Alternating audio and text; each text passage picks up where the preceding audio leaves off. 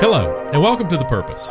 I'm Bill Brunson. And I'm Kipp McClure. And today we are joined by... Hey, it's John Sweeney. And I'm Scott Barnes.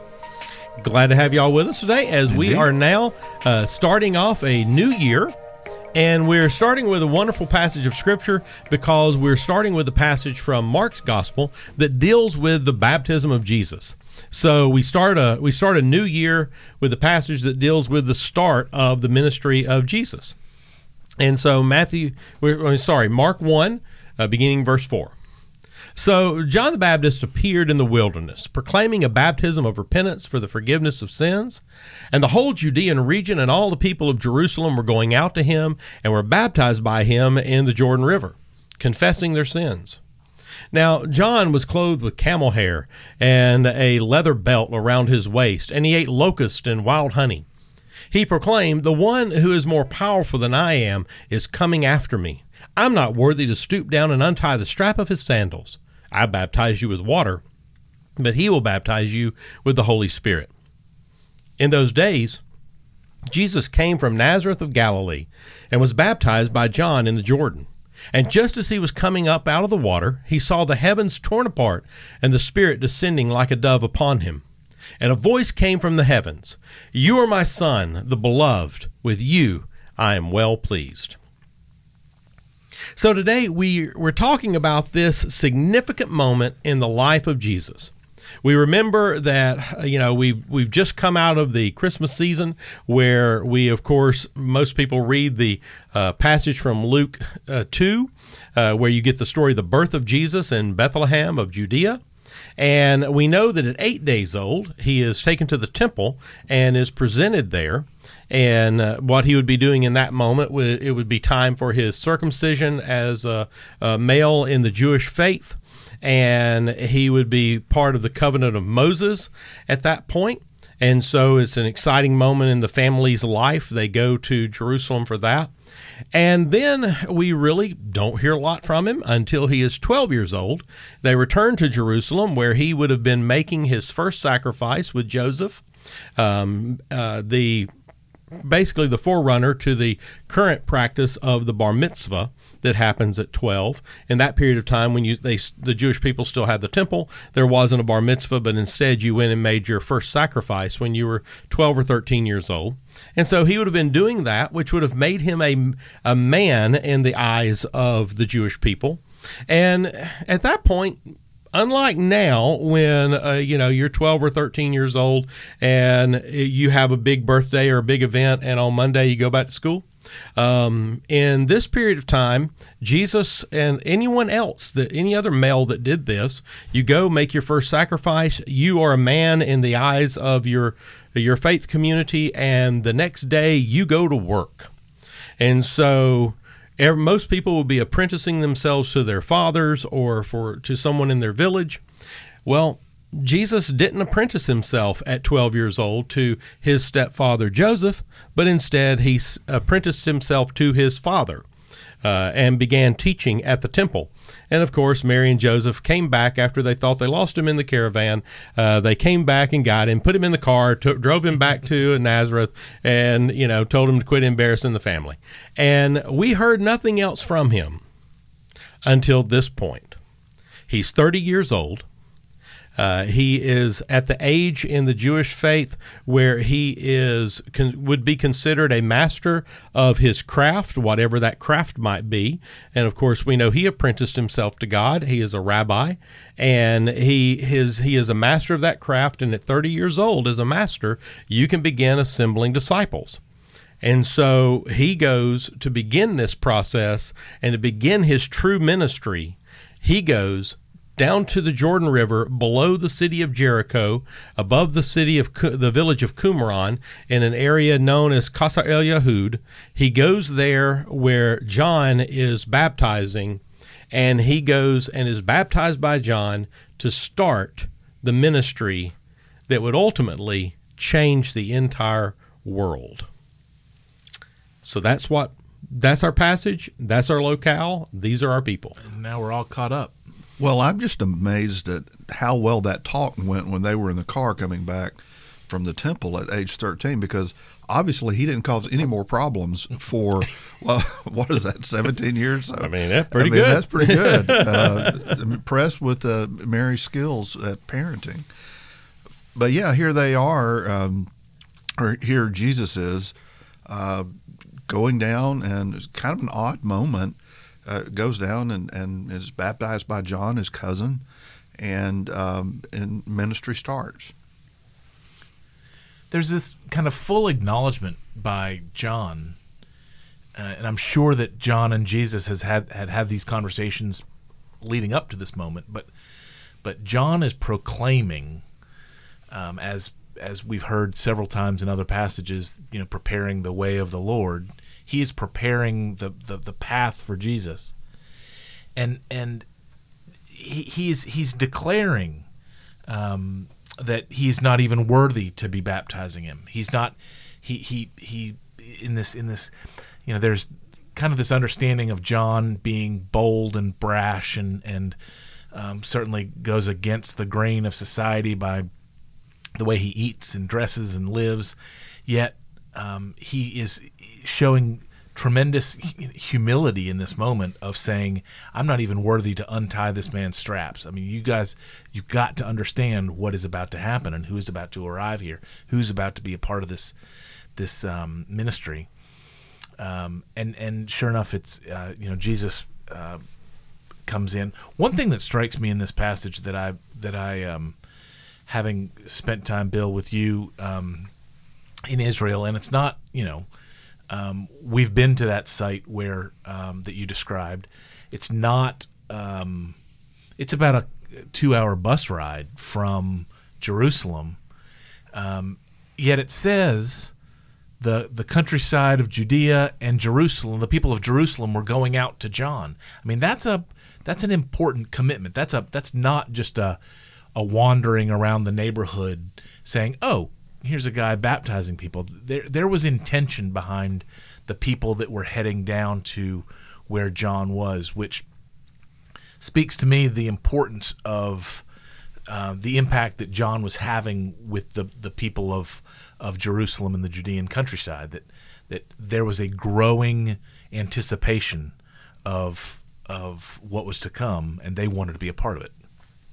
Well, I think that's also interesting. I mean, I remember when I first started thinking about, okay, what do I actually believe about all these things, which was much later than middle and into high school. But when I first came across this passage, okay, well, the way that I've always thought about baptism, right, was this thing that we as Christians do, right? You believe in Jesus, and then you're baptized. I was dunked, or I was sprinkled, and I was dunked in the Baptist church. I feel like I've covered all my bases there, so I think I'm in at this point. But, okay, what is John doing?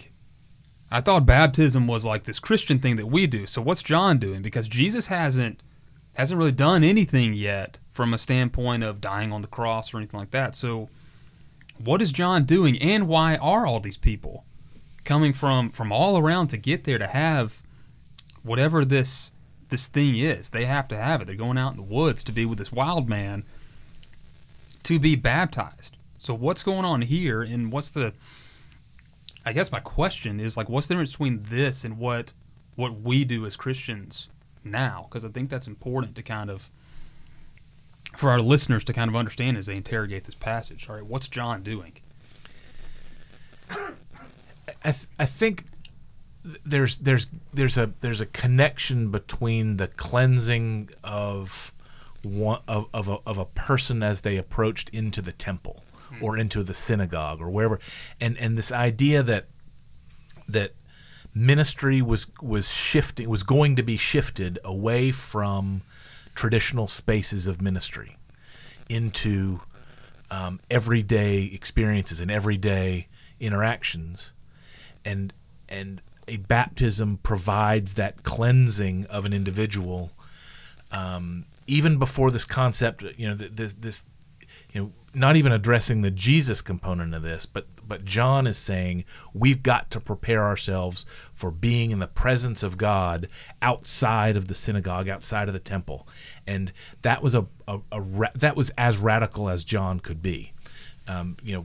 wild honey and locust sounds radical to me, but for him to be saying we are going to be in the presence of God outside of, as Bill talked about earlier this week, the Holy of Holies, then we've got to prepare ourselves. We've got to be cleansed and cleaned. And so I think what those who heard that message understood, but we still haven't addressed the even greater question of why Jesus goes through this baptism. Yeah, because it would we should just shut this whole thing down if Jesus needed to be cleansed of his sins.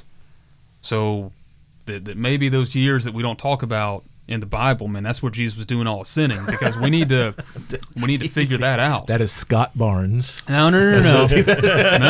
To be clear, I'm firmly in the camp of Jesus never sinned. I need that to be known.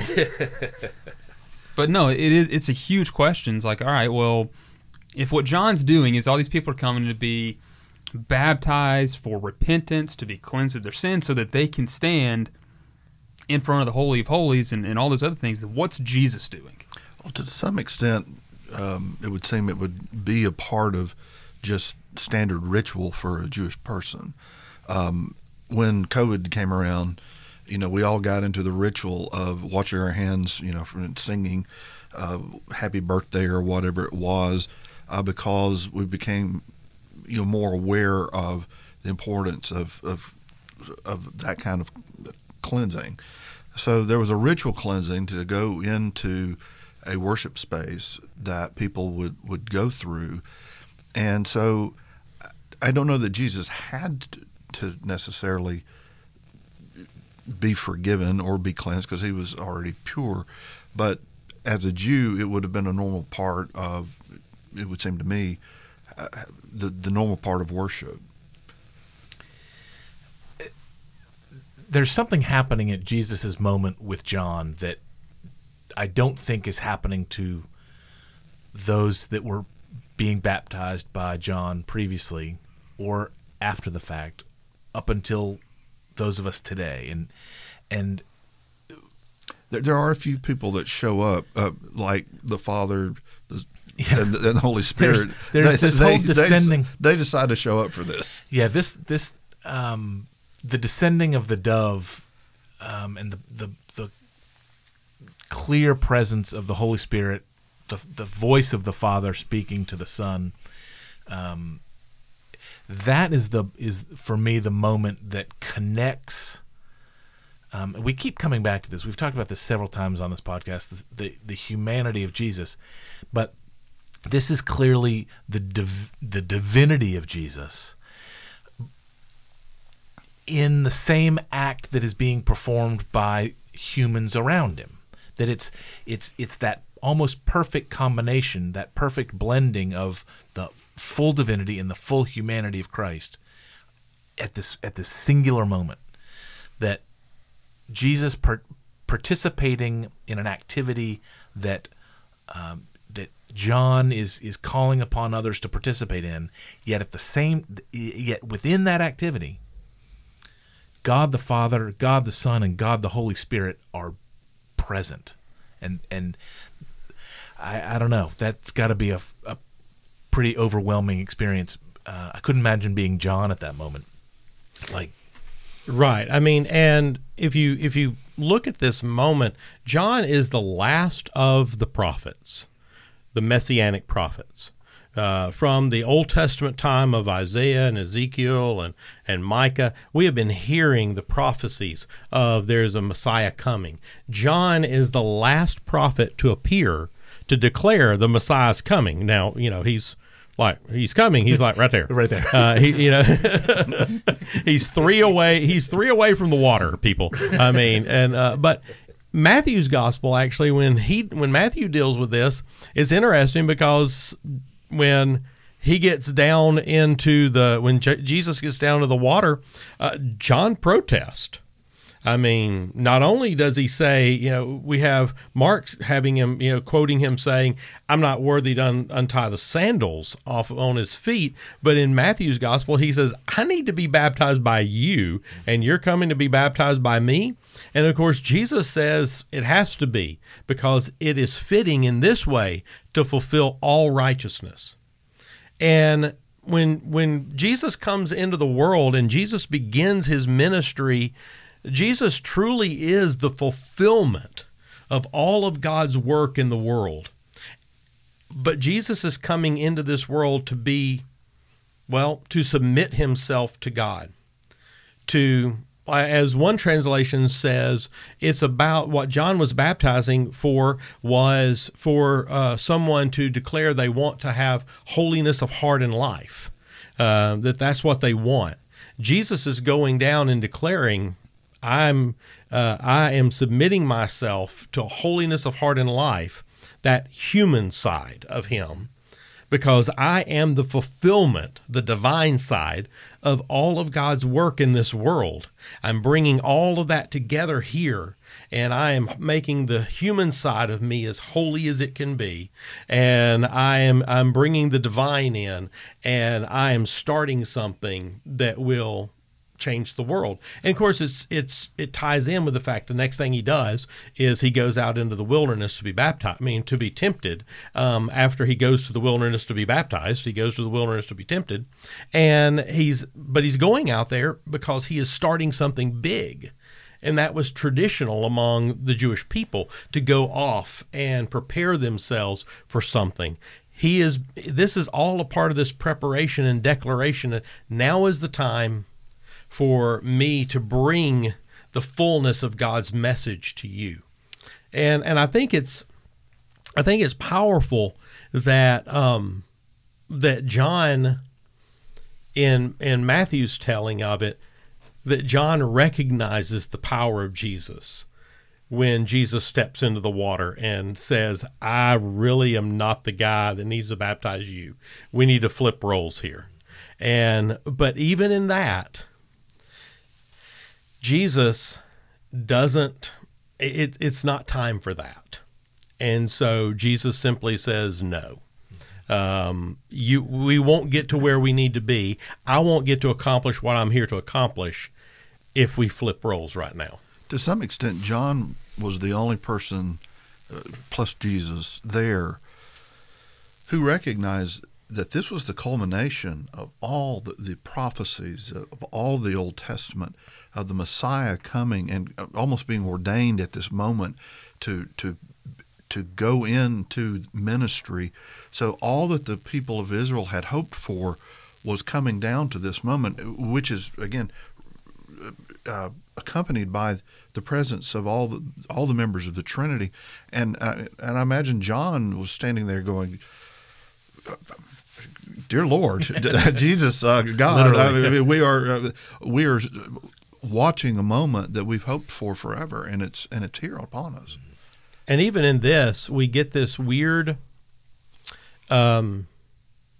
semi-prophetic, I guess you would say, or maybe prophetic moment with John, even at the point of baptism of Jesus, because I love the phrase, and it seems a bit odd that John announces, "I'm not worthy to stoop down and untie untie his sandal," which means literally that John is saying, I'm not worthy even to be his servant.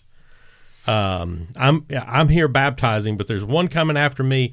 I'm not even worthy to be his servant. And I always love things that bookend well. But what John is doing is, in a way, he points us ahead all the way to almost the end of Jesus' ministry, when Jesus shows us a different kind of Messiah, and he bends down and he unties the sandals of his disciples and washes their feet. You know, John's going to baptize Jesus, pouring water over his head, and says, I'm not worthy to be his servant and untie his sandals. Jesus is willing to, and does, at the Last Supper, untie the sandals of his disciples and wash their dirty feet. I mean, it's John is even giving us a hint that takes us all the way to the end of the ministry and points us in the fact that Jesus is not the kind of Messiah that the world is expecting. So, what else how does the fact that Jesus gets baptized and Jesus starts his ministry with John in the Jordan, how does this affect, or what does this tell us, or what does this teach us, or how does this help us today? Well, I think there is, if you connect the two. All right, so and I like what you said about Matthew and about really what a lot of these people are coming to do is there is this sort of, through the baptism they're receiving from John, is this full submission to God, to be ritually cleansed and all that other stuff, but also to live their lives in full submission to God from that point on. And then you see, Jesus go through a similar thing. But I think for us, it certainly puts a predication on, all right, well, this is the calling for us as well, is this sort of full submission, full surrender, full humble surrender of ourselves and all our things to the Lord in order to guide and direct our lives. And so I think there's something special about that. This is how this starts. This is how Mark starts this gospel. And I think it's how interesting how it falls in the Christian year. Always right at the first of the year and immediately after Advent is this moment for us to kind of claim remember our baptism, to claim what we were claimed for, and to kind of recommit to that. And so it's interesting how the church has seen that and put it even in the calendar in a place to say, okay, it's time to get serious about faith. And you mentioned, Kipp, the importance of remembering our baptism, and I think that's one of the components that comes out of this passage specifically for me, in that it's critical and vital to our individual faith, our faith journey, the ministries that we participate in, that we remember our baptism, but not just our individual baptism, that we are remembering the baptism that we are connected all the way back to Christ with. And that, people can sometimes be intimidated by the divinity of Christ. And yet Jesus was baptized in a river, just like the baptisms that have taken place for centuries and centuries since then. And that is just yet another strand of connection that binds us to the life and ministry of Christ that you don't find elsewhere. Right. We're not baptized just because he did it. Right. Even though it's considered a sacrament in mainline Christianity, it's considered a sacrament because it is a sacred truly a sacred moment in his life. So baptism is always a sacrament, but we don't do it simply because he was baptized, but instead we're baptized into this wholehearted obedience to God's will for our life, and to be one who shares in God's love and God's grace and God's mercy. And we are and because of our relationship with Christ, we get baptized through the Holy Spirit living within us, and which is another part of our relationship with God. And so I think that while we don't remember our baptism every day, we do remember baptismal remembrance services occasionally, and faith traditions will have other ways they remember their baptism at different times. I think it's critical to remember that our baptism marks us as those who are set apart for God, and that we are called to a life of wholehearted obedience. We do really well with that for probably maybe 2-3 minutes a day, but we have the goal of wholehearted obedience. I know someone who he started this practice years ago. And it is, he said one of his quiet times of prayer has always been in the shower. I guess, he said that's just, you have the white noise. Same in some ways. Yeah. You have the white noise of the water, and, you have whatever length of time you have hot water available. And quiet time in the shower is the way he starts his day. And he said part of that in part of that, he said, I decided to every morning that as I'm standing there with the water pouring over my head, to remember that I have been baptized and claimed by God, and that I have put my faith in Christ, and I am called to be obedient. And I ask God to help me live as one who is baptized. And so I thought that's a pretty impressive way to remember your baptism every day, and also to put your faith back in Christ fully. I mean, I always love the story of Billy Graham when late in his life he was asked by an interviewer, when did you accept Christ as your Savior? And he expected to hear the story of when Billy Graham was very young and all of that. And Billy Graham looked at him and said, this morning. He said, when I did my devotional time this morning, I accepted Christ as my Savior for the day.